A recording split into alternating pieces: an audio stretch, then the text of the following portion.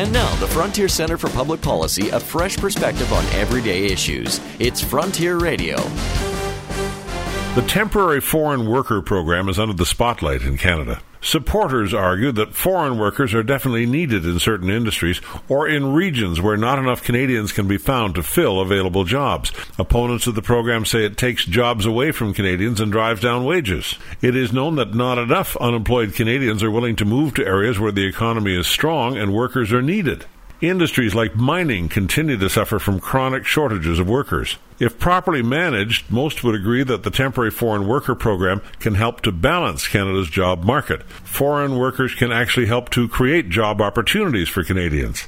For example, a hotel manager won't have a job if he can't find housekeeping staff. Recently in the U.S., Georgia lost an estimated $140 million one year because they weren't able to hire enough foreign workers to harvest cotton and other crops. There have been cases where it appears that foreign workers have been exploited. Making it easier for them to become Canadian citizens would help solve that problem. It would allow them greater freedom to move from one job to another. I'm Roger Curry. Join us again next week for more thoughts on the frontier. To find out more about our work, visit our website, fcpp.org. This has been Frontier Radio, sponsored by the Frontier Center for Public Policy.